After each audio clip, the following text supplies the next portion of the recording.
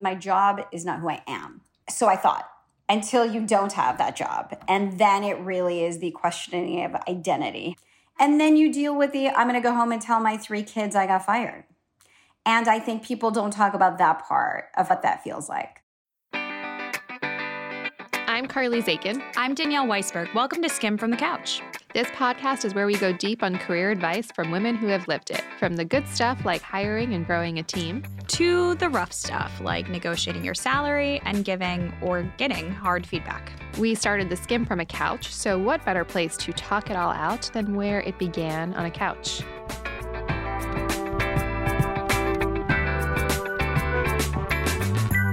Hey everyone, our guest today is Bella Bajaria. She is the Vice President of Global Television for Netflix, where she oversees English language and local language scripted and unscripted series around the world. So basically all TV, including hit shows like Bridgerton and The Queen's Gambit. Prior to Netflix, Bella was president of Universal Television, where she made history as the first woman of color to oversee a studio. Bella, we're excited to have you here. Welcome to Skim from the Couch. Thank you for having me. I'm excited to do this. Okay, so first question, we've seen your formal resume and your LinkedIn, and obviously Danielle just read, a little bit about it, but what is something that we couldn't find in your formal resume, but we should know about you? So I guess the one thing people probably don't know about me is that I'm a huge soccer fan. I'm obsessed with the U.S. women's national team. Who's your favorite player? I'm going to say, so Megan Rapinoe has been my favorite player, and I'm going to say was also my favorite player before the last World Cup, where I think other people discovered her. I had seen her in prior World Cup. So you're no fair weather fan. I am an OG fan, and I have a jersey from way back when. I just love that team, what they represent on the field, off the field. Did you grow up playing soccer? I didn't. I wish I did. So I want to start with your childhood. We love starting, how people grew up and their relationship with their parents, because it shapes so much about who each of us are and who we become. Walk us through just how you grew up and your kind of family dynamic. So I have an interesting background. So I'm Indian. My parents are from East Africa. I was born in London, lived in Africa when I was young, and then moved to America when I was 9. And that kind of push-pull for me growing up in America with the East versus West and really the cultural push-pull was, I think, very defining for me in many ways. I'm very close to my family. I grew up in a very, very big, sort of strong Indian community, extended family. It takes a village. Everything's very communal. So I think it was very impactful for me as far as growing up and very defining for who I am and became in many ways, even in the workplace. What was entertainment for you growing up? It was different because my family watched a lot of Bollywood content and listened to a lot of Indian music, right, in the house. So it wasn't really the strong kind of Western influence in that way. But I think for me, so when I moved to the US, I was 9. I was Indian and I had a British accent. And, it was weird to have both of those things at that time when all you want to do is assimilate, right, and blend in at that age. And so I ended up watching a lot of television to really get rid of my British accent and to really understand sort of this American culture part of it. And so for me, I watched Bewitched and Dynasty and, so many different shows that I ended up watching a lot of TV personally, mostly for the accent first to really sort of learn just kind of the American way. And then a little bit for the culture. So we weren't really big movie-going family because it was really a lot about Bollywood for my sort of parents and kind of family. So it was really varied between watching many different things. And we still had a British sort of thing. So we'd watch, a lot of the UK television. So it really does a dovetail to my job today. I really grew up watching lots of different things from different places. I take it your family was not surprised then that you ended up in entertainment? They were surprised because for an Indian woman to go into Hollywood 25 years ago, right, was it wasn't a common thing at all. There weren't Indian people in the business. There's very few, any diverse sort of people in the business at that time. So it was very off the beaten path. I think I'm not even just a daughter of immigrants, I am an immigrant. So I think sort of my generation going into something that risky was unusual. And, many of my peers got those proper degrees and were doctors and lawyers and many things that feel safer. And so I think sort of overall, just even in the Indian community and extended family, it seemed like a very risky job to go do. And people didn't understand, right, what it was. I barely understood, right, when I got into the business, what Hollywood and what entertainment meant. But it was very off the beaten path for me to do that. What do you think drove you to it? Connect the dots for us between graduating school and then getting your foot in the door where you didn't choose the safe path. So I think I didn't choose the safe path also because I think for me growing up, I had always fought against and questioned the traditional cultural expectation of gender norms. So, right, to be an Indian woman, right? Are you obedient enough and are you quiet enough and are you going to be marriage material? And there were so many things that I always sort of questioned growing up. And I loved so much about the culture, but I always sort of pushed back against this box that people wanted to put me in, right? I spoke too much, I spoke too often, I spoke too loud. There was a lot of things that I really pushed against. So for me, I felt like kind of the non-traditional path for me personally didn't seem so crazy because I was always kind of pushing back against that. I always remember that storytelling. I remember different moments where I loved like seeing that all these people are watching this thing at the same time, right? So many different people are being impacted by the story, whether it's powerful and provocative and emotional or just sort of entertaining. But I loved the idea that many different people watch this one sort of story and are impacted at the same time. So I think for me, that was always the drive to be in entertainment. I have a great appreciation for writers. I absolutely admire the craft. I don't know how to write, direct, act. I've never wanted to do those things. I don't know how to do those things. But I really loved this idea of storytelling at sort of this big scale. So I want to talk about getting your foot in the door. Walk us through like how you did that. It's obviously a very competitive industry to begin with, let alone when you don't see a lot of people that look like you. Walk us through just getting your foot in the door. So I had written letters because it was back in the day where you had to write and mail letters. I had written an informational letter, right? Looking for a general meeting. And I had written there was a thing called the Hollywood Creative Directory back then, which was really every production company, every studio network. And I wrote a letter to every one of them, small, big, every company of just looking for a general. And I had a few callbacks for generals too, actually, and CBS was one of them. And it was a general meeting with somebody in the story department. And I met with her and she said, we don't have anything, but there's an executive in the TV, movie, and miniseries department who hasn't hired an assistant in a year. And she's very particular and she could be difficult to work with, but she's looking. And I wasn't deterred by that as a description of the job. And I interviewed for that job as an assistant in the TV movie department. I interviewed with her 5 times in person. I did a 4-page essay question, answer, test. Are you serious? To be her assistant. And she still wasn't sure. And I had said to her, you haven't had an assistant for a year.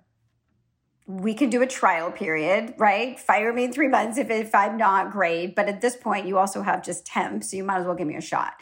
And she did. And that was my first job in the business. But what interesting thing I will say about the essay question story is that when I moved up and got promoted and I had to replace myself, she still had this essay question that people would come in to interview. And 60% of the people walked out the door and didn't even do it because they were too intimidated by that. And it was an interesting thing to say, well, if this intimidates you and you won't even do this, like, should you actually work here? It's actually funny you say that. We require for all jobs, we do a homework assignment of some kind because you do weed out people in doing that. So I agree with you on that. Obviously, it was an excessive interview process for you. But I really want to unpack that moment because there's sort of two things that stand out to me for those that are listening, especially if it's their first jobs. I was giving advice to a family friend recently who's entry level and was talking about a job that actually is an assistant job at a company. And she said, but I don't want to be an assistant. And I want to stop there because I'm curious what your advice would be to anyone today who's like, I want to get my foot in the door, but I don't like this job description. So I think, right, you have to just get in the door. And I always say, right, whatever that job is, that career is, right, the division is, the careers you want to do, you have to get in the door. And once you're in, and you work hard and you meet people, but you have to get in. And people are not going to hire you at the middle level if you don't have experience doing it from the beginning. I also think assistants, especially in entertainment, have all the access. When you are an assistant, you are on the phone, you are the first person who gets the script, you are the first person that gets notified, you are the first person on the phone, you schedule the meetings, you know all the players. And I think it's an incredible opportunity. But I also think you have to use it. I think people go into it and think, oh, I'm an assistant, I'm doing an administrative work. Well, you're an assistant who has access to all of the information to learn.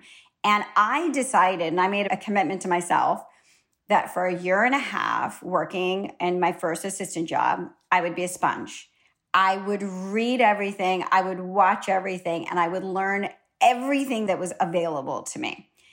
And I had read all of the scripts of my bosses and sort of done that. I went down the cubicle road. I went down to the next executive and I asked to read every single executive scripts. Back then, we also made 65 movies and 6 or 7 miniseries a year. So I read thousands of scripts because we had so much development. And so to me, it's such a great opportunity to be an assistant because you actually have access to all the information. It just depends on if you're actually paying attention to it. The second question I have around that is, it takes a lot of guts to say what you said to who eventually became your boss, to be like, hey, just try me out. You can fire me if you want to.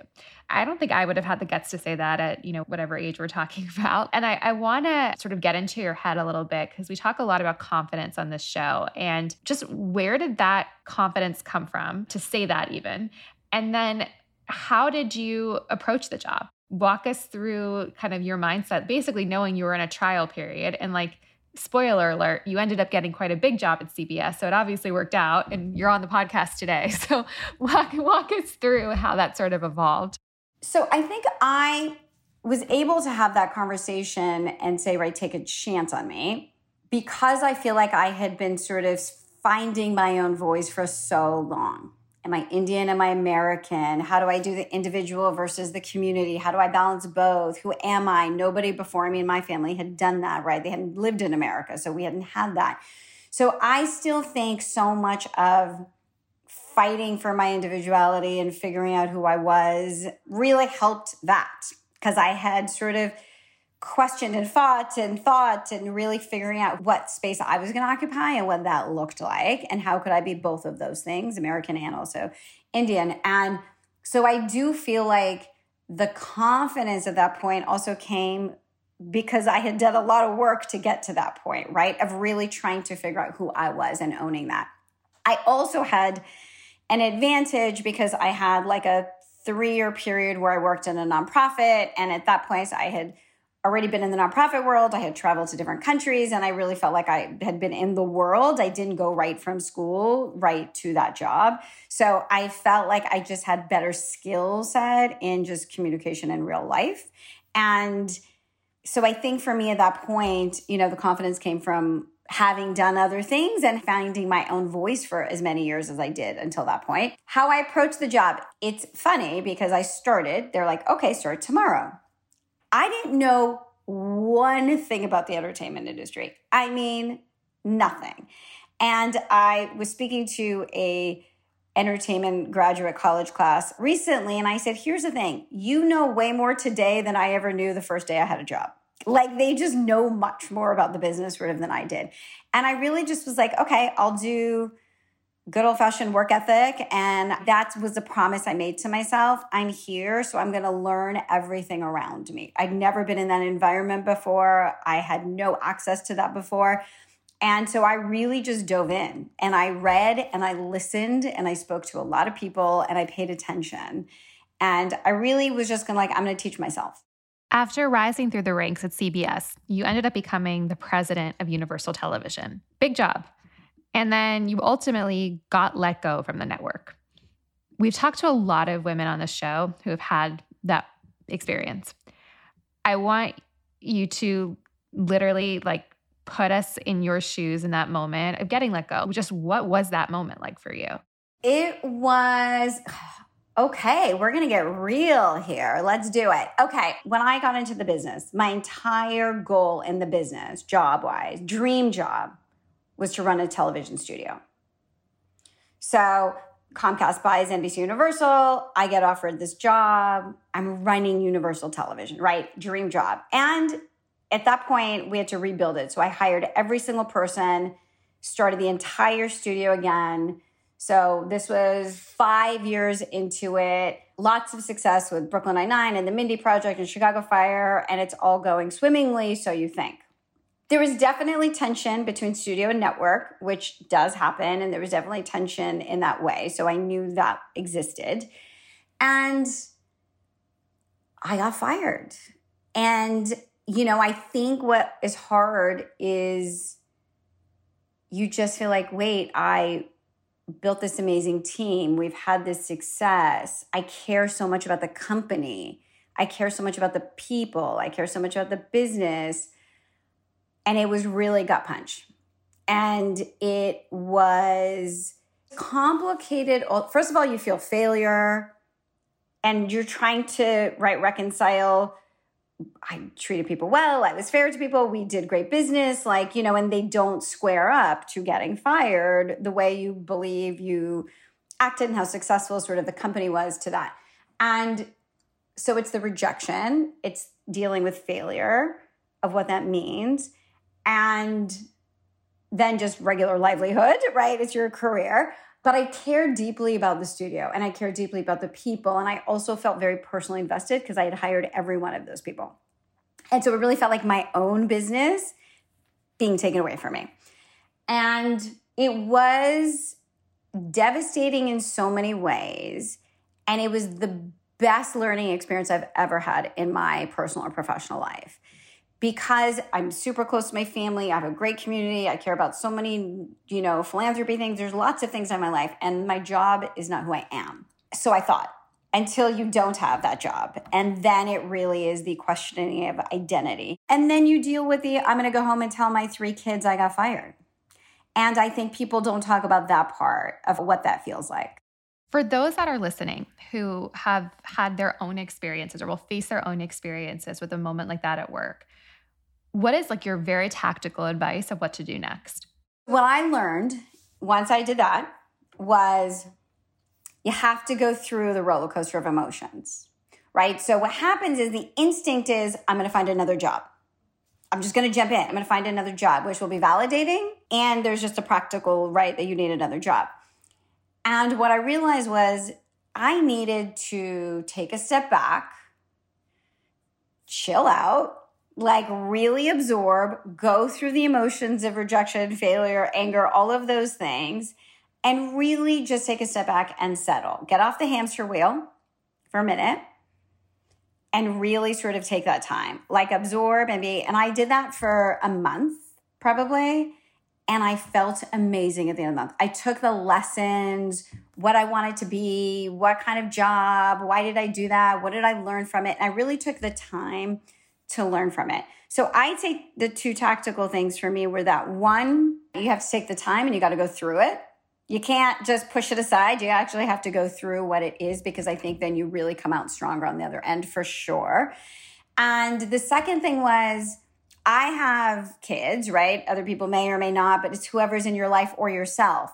I really looked and said, I want to model this in a way that will teach them something, that you get back up, and you go do some amazing next thing. And what do I want to show them? I want to show them that failure happens and you learn from it and you get back up. And for me, it was important that I showed up that way for my kids and that they saw me handle it that way. That doesn't mean it was all perfect and I handled it with, grace and no emotion around it. But it was that, this happens. And I wanted that to be the most important lesson that came out of it.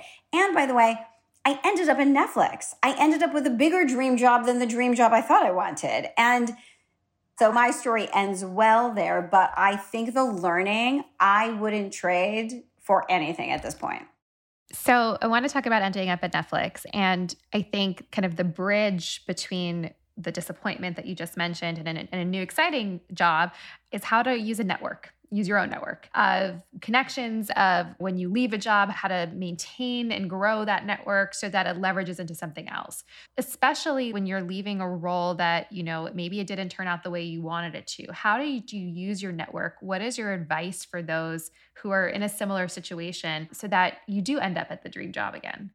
So I was really fortunate with the amount of relationships I had throughout my entire career. And what you realize is when you say, oh, all those shows and all those people and all those relationships, see, in the end of it, does it matter? I still got fired. And what you realize is it does matter because all of those people remember, right, that you're an advocate. All those people remember that you were fair. All those people, right, remember those things. And so after I reached out and kept in touch, and many people sort of called me. And even in the time where I wanted space and time to really digest, I kind of kept in touch with people. And what I did was I was really open to the next thing. And I wasn't going to predetermine what the next thing was. And when somebody said, hey, I know somebody who's doing this other thing, which seems like a job I would never do, I still met with them because I wanted to be in a really exploration part. What if some other thing comes up that I don't know what the next thing is? Always take the meeting. Always take the meeting, because the meeting just was I learned interesting things that people were doing. I met new people because I had time to actually do that. And to always take the meeting, even though you don't think I don't want that job. That's fine. Go learn something, go meet somebody, expand your network. And I thought that was a really sort of interesting time to kind of do that and keep in touch with the network, expand the network, but also be open to what the next thing is, because a lot of these businesses change rapidly. You don't know what the next thing is. If I look at myself and my first day of my job in the business, where my dream was to run a studio, if this job that I had today existed, this would have been the dream job that I would always wanted, right? So it didn't exist. This job never existed before. So your job today, you got a fancy title, fancy company. I think a lot of people are wondering, what is your job actually every day? What do you do every day? What do I do every day? It's a head of global TV, which means that we have amazing executives and teams on the ground in many different countries, making shows in many different languages that make our members happy to watch. And it's managing teams. I think probably top line my job every day is to make sure that we're creating a great environment for people internally at Netflix, but also the creators we work with to do the best work of their lives. And that means to be creative and supported and inspired, and ultimately to give sort of this global platform. But really every day is to sort of manage teams and shows and to make sure that we're just telling great stories. I feel like, and tell me if I'm wrong, but I feel like a lot of your job is advocating for a project and getting buy-in around it. Is there a show that no one else saw the potential in, but you saw it and you were right? I'd say probably when I was at Universal, the Mindy Project got passed on from NBC, and I just believed in her and the show. And then it got passed on. We had it at Fox, and then it got passed on, and then I sold it to Hulu. I always believed, and at the end of it, I think the show went on for 116 episodes, or a lot of episodes. So I felt like that was one that I always sort of believed in her voice in the show, and I was sort of right about that. When I think about making decisions, for me personally, in my day-to-day job, a lot of the decisions I make tend to be intuitive. I'm presented the data, but I've actually had to train myself to think more data-oriented because so much of how I live is very intuitive. For you, how much of your decision-making is data versus gut? For me, it really is gut. I've just been in the creative business that it's gut, it's intuition. You hear a pitch, you hear something that inspires you, it speaks to you in that way, it has that vision, and you just back it. Because there's not, if you look at sort of, my job, there's not any data that would have said that Queen's Gambit would have captured the hearts and minds of the amount of people that it did globally. A period show about a woman playing chess, right? There's not sort of any data that could sort of line that up. So for me, it really is about connection and intuition and gut. It's amazing that we have access to a lot of data and that can kind of help business and growth in countries. But it really, for me, has to be about gut. You talked about your role in some ways being kind of inspiring this creativity and an environment where creatives can thrive. How have you been able to do that with people working remotely? I think that, it's hard and it's different for everyone, but what we found is that it's especially difficult if your job is to be collaborative, that the brainstorming, the creative process, it's just harder doing it this way. It is harder. And I think that collaboration and the brainstorming and having that kind of environment is a better experience, I think, for everybody in person. That's not for every job, but I think in that way, in storytelling and when we're talking about writers and shows and just having those hallway conversations, actually that thing you say right before a meeting or right when you're walking out, right, sometimes is that kind of germ of an idea that sparks something. Look, in some ways at Netflix, we're fortunate that because we're a global company, a lot of the meetings that we've done that we do anyways before pandemic are virtual because, right, we have offices in countries around the world. And so we are used to doing businesses this way. We do have teams in sort of some local countries that can be together and still have that experience because everybody's at a different place sort of pandemic-wise. But what we really have tried to do is to do some smaller meetings or to do a place where we just say, okay, let's just talk. Right, how's everybody feeling? Just providing some other space that it can be a little bit more conversational, right? We definitely have a one-on-one culture in certain meetings that are really just trying to connect. And all the teams, I think, did a very good job of really connecting on a human level. Let's make space to share things personally, what's going on at home. That is the interesting thing of the pandemic, right? You definitely got actual visual peek into many people's personal lives. So we've tried to sort of make space and time for that. So hopefully that helps. But I still think it's really hard to beat an in-person, creative, collaborative environment. Okay, we're going to move on to the lightning round. Quick questions, quick answers. What has replaced your morning commute? Ooh. I'm what am I doing? I'm doing nothing. It's a little more time to drink a cup of coffee. That's a good replacement. Okay. I feel funny asking you this because we ask everyone this. We always ask, what is the last show you binge watched? But you are the only one who we should really ask. So what's the last show you binge watched? So the last show I personally binge watched was Sky Rojo, which was our recent show out of Spain that will launch last weekend. Should I watch it? You definitely should watch it. Will there be a Sweet Magnolia season 2? There will be. Am I supposed to say that? I don't even know. Go with it because I'm very happy. When is Virgin River coming back? This year. Okay, thank you. We should have just started the interview with these questions. How many hours a week do you watch TV? It's a hard one because I watch cuts probably more than just watch TV. Look, I'm a fan of the medium. I want to know what other people are doing. I'm interested in a lot of work that other people do. So I wish I had more time to watch more TV, actually, because there's so much great content. But usually I'm trying to watch sort of a cut or an episode of each country, right, when we're making so many shows. So many, many hours. What is your biggest vice? How do you relax? I'd say a nice glass of Brunello, but I don't think it's a vice. I don't think that's a vice. That's a way of life. That's aspirational. That's not a vice. So, okay. See, even this, I'm going to say it's not a, perfection. Brunello and potato chips, Brunello and French fries, even not a vice. I want to hang out with you. All right. Well, last question. Who else should we have on the show? We already had Kara Swisher, who I would have recommended because I think she clearly was a great interview.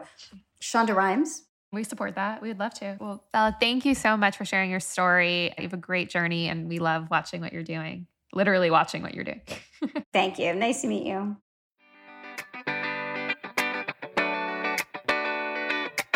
Thanks for hanging out with us. Join us next week for another episode of Skim from the Couch. And if you can't wait until then, subscribe to our daily email newsletter that gives you all of the important news and information you need to start your day. Sign up at theskimm.com. That's the SKIMM.com. 2 M's for a little something extra.